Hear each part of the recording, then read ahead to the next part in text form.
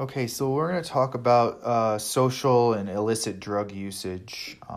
And I want to start by talking about characteristics in probably one of the more high risk groups out there for using these types of drugs, and that would be our high school or adolescent age individuals. So, some of these characteristics of drug abusers that we see in high schoolers are that they are rather rebellious in nature, they are alienated, they're non-conforming, they accept deviant behavior in others. They have a lack of ambition and a lack of commitment to school. They can be impulsive.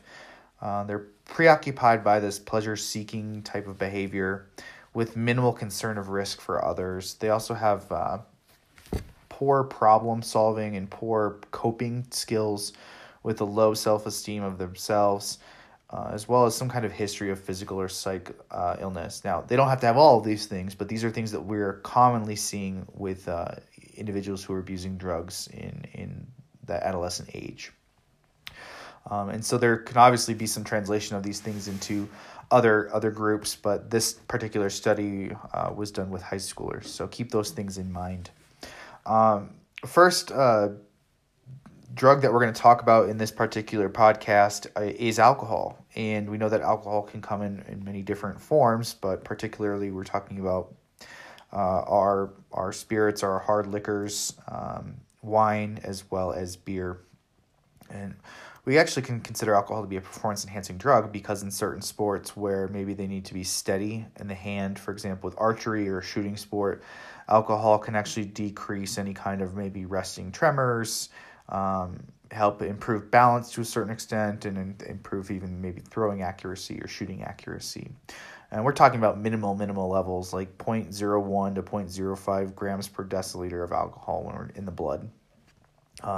But we talk about chronic usage of alcohol. We know that it can lead to things like cirrhosis, heart disease, diabetes, mental disorders, delays in tissue healing and tissue building, and then can also long-term effects can have adverse effects of mental and physical impairments, slurred speech, deficits in coordination or reaction time, decreased visual acuity, dehydration, as well as acidic metabolites. So there's byproducts of metabolism that occur and can build up and can slightly alter pH levels to be slightly more acidic.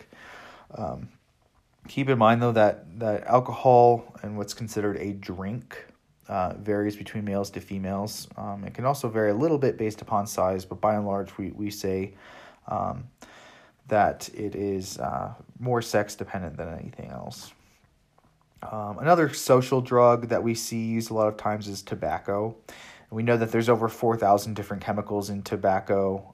Many of them are carcinogens or cancer-causing agents, but it's the nicotine in tobacco that makes it addictive. And so what this nicotine does is it reduces this monoamine oxidase B activity, which causes dopamine breakdown, and it reduces a motivating behavior.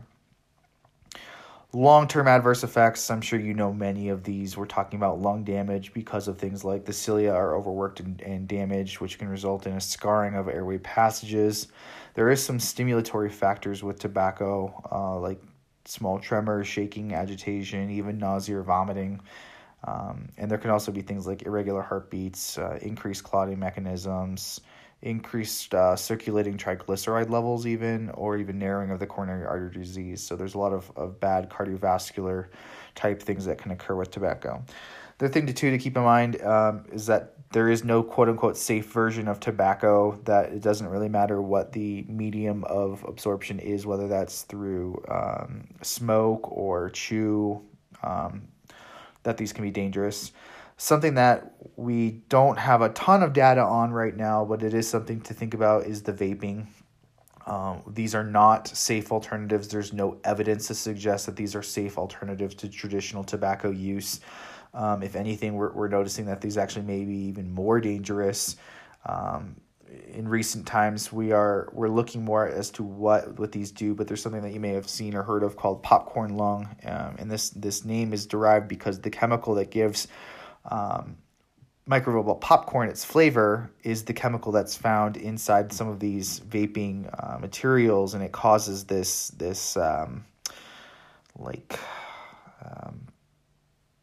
degradation of some of the lung tissues and whatnot.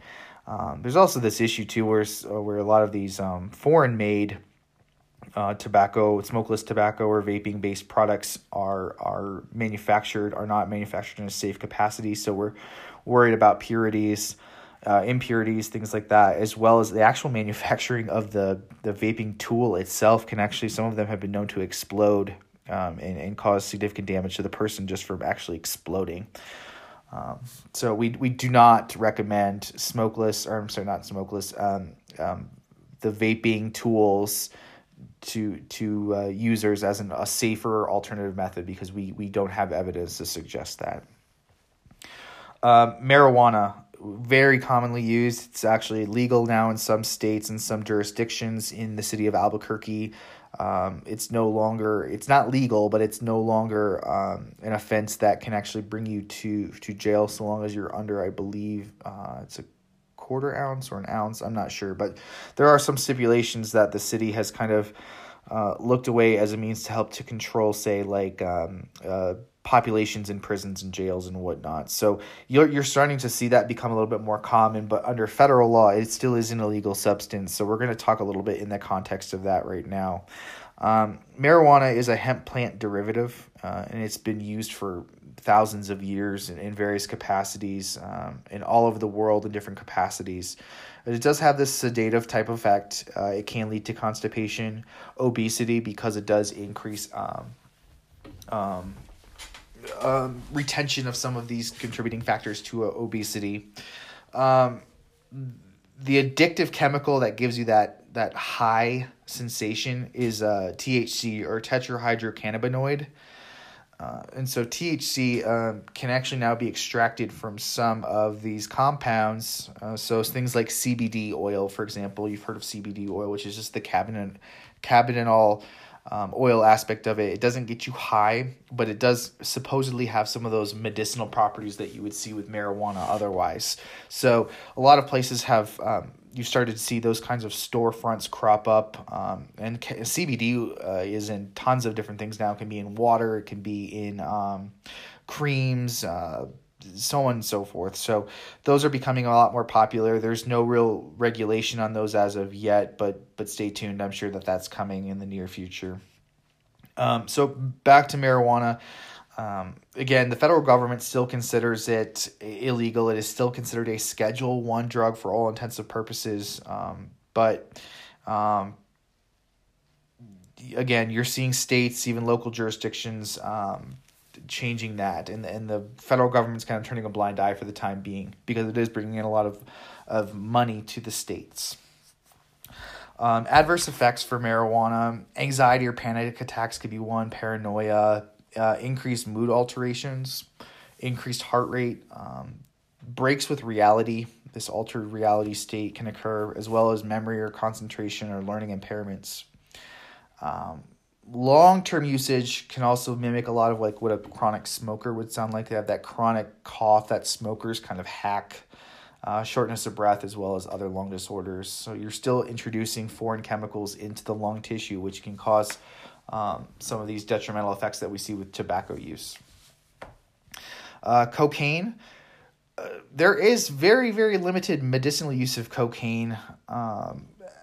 We can be used to treat locally as a paste, like a local anesthetic topical paste, as well as a treatment for glaucoma, but we rarely ever see those used because of the high addictive nature of cocaine. So we've got to have some really, really, really desperate needs for using cocaine as some of these more medicinally approved treatment options. But they're derived from coca leaves. They're traditionally snorted or absorbed through the nasal cavity, which in result basically stimulates dopamine, serotonin, and noradrenaline release responses, which gives the individual that high effect and that well-being sensation that they would endure. A derivative of cocaine, crack, which is like a free-based method that requires cocaine powder to be alkalized. And then they remove the hydrochloric salt so that it can basically be heated and smoked. And they do that through a pipe type mechanism, or it can be injected as well. But again, this is just not a good drug to take in and of itself. But then when you're performing these altered versions of cocaine, you're releasing some of these impurities and making them more bioavailable to the body, which can result in a lot of other negative type effects. But anyways, so adverse effects for cocaine, they can cause necrosis for the nasal tissues if it's snorted, or chest pain and lung disorders if it's smoked. But regardless of the route of administration, increased blood pressure and heart rate, sweating, anxiety, dysfunction of the central nervous system, which can result in a lot of bodily dysfunctions occurring. And it is highly, highly, highly addictive and highly potent. And so even in some cases, one dose could lead to death. Ecstasy, or MDMA, is referred to this entheogen type drug, essentially, where it gives the user this warm and friendly, fuzzy feelings and sensations, but it is an amphetamine derivative at the end of the day. And so what it does is it basically just floods the brain with this serotonin, and this dumping of the serotonin into the brain provides this euphoric, very happy, positive type event. But then what happens is the body's depleted, and there's this sudden drop, and it can cause severe depression afterwards. So onset 20 to 90 minutes or so, with a duration of about 3 to 5 hours. Some people will report having a lingering type effect for even up to a week afterwards, but it decreases over time. But then again, they get that depletion sensation afterwards that can lead to severe depression. It can even cause individuals to become suicidal because of the severe drop in serotonin levels. It is considered a party drug, and it's meaning that it's often taken in social situations, much like how you would see like tobacco or alcohol taken at gatherings and whatnot. But individuals can overdose on ecstasy. Some of those signs and symptoms could be things like nausea, vomiting, dehydration, clumsiness, or uncoordinated type movements. They will have an increase in body temperature. They might have some kind of hangover looking liver type damage, so with longer term usage, as well as kidney failure. And finally, we have gamma hydroxybutyrate, or GHB, which is your date rape drug. It does cause euphoria or feeling similar to that of alcohol intoxication, which is where individuals will suddenly feel like they've just had way too much to drink all too quickly. Oftentimes this is picked up upon because the amount of alcohol consumed doesn't necessarily match up with the sensation of feeling intoxicated. They've not had enough alcohol to feel as intoxicated as they do feel, but they still lose kind of those motor controls and things like that, thus leaving them more susceptible to assault. You will see some bodybuilders use this to get into deeper sleep states or allow them to stay there. Again, they're hyped up with things like HGH or some of those steroids and whatnot that we've talked about previously. And supposedly because of that, it helps to create a greater muscle growth potential because they're more well rested and able to mobilize more of those nutrients. But that's not been well studied or documented. So, but some of the adverse effects of GHB: nausea and vomiting, muscle weakness, extreme fatigue, respiratory depression, and coma.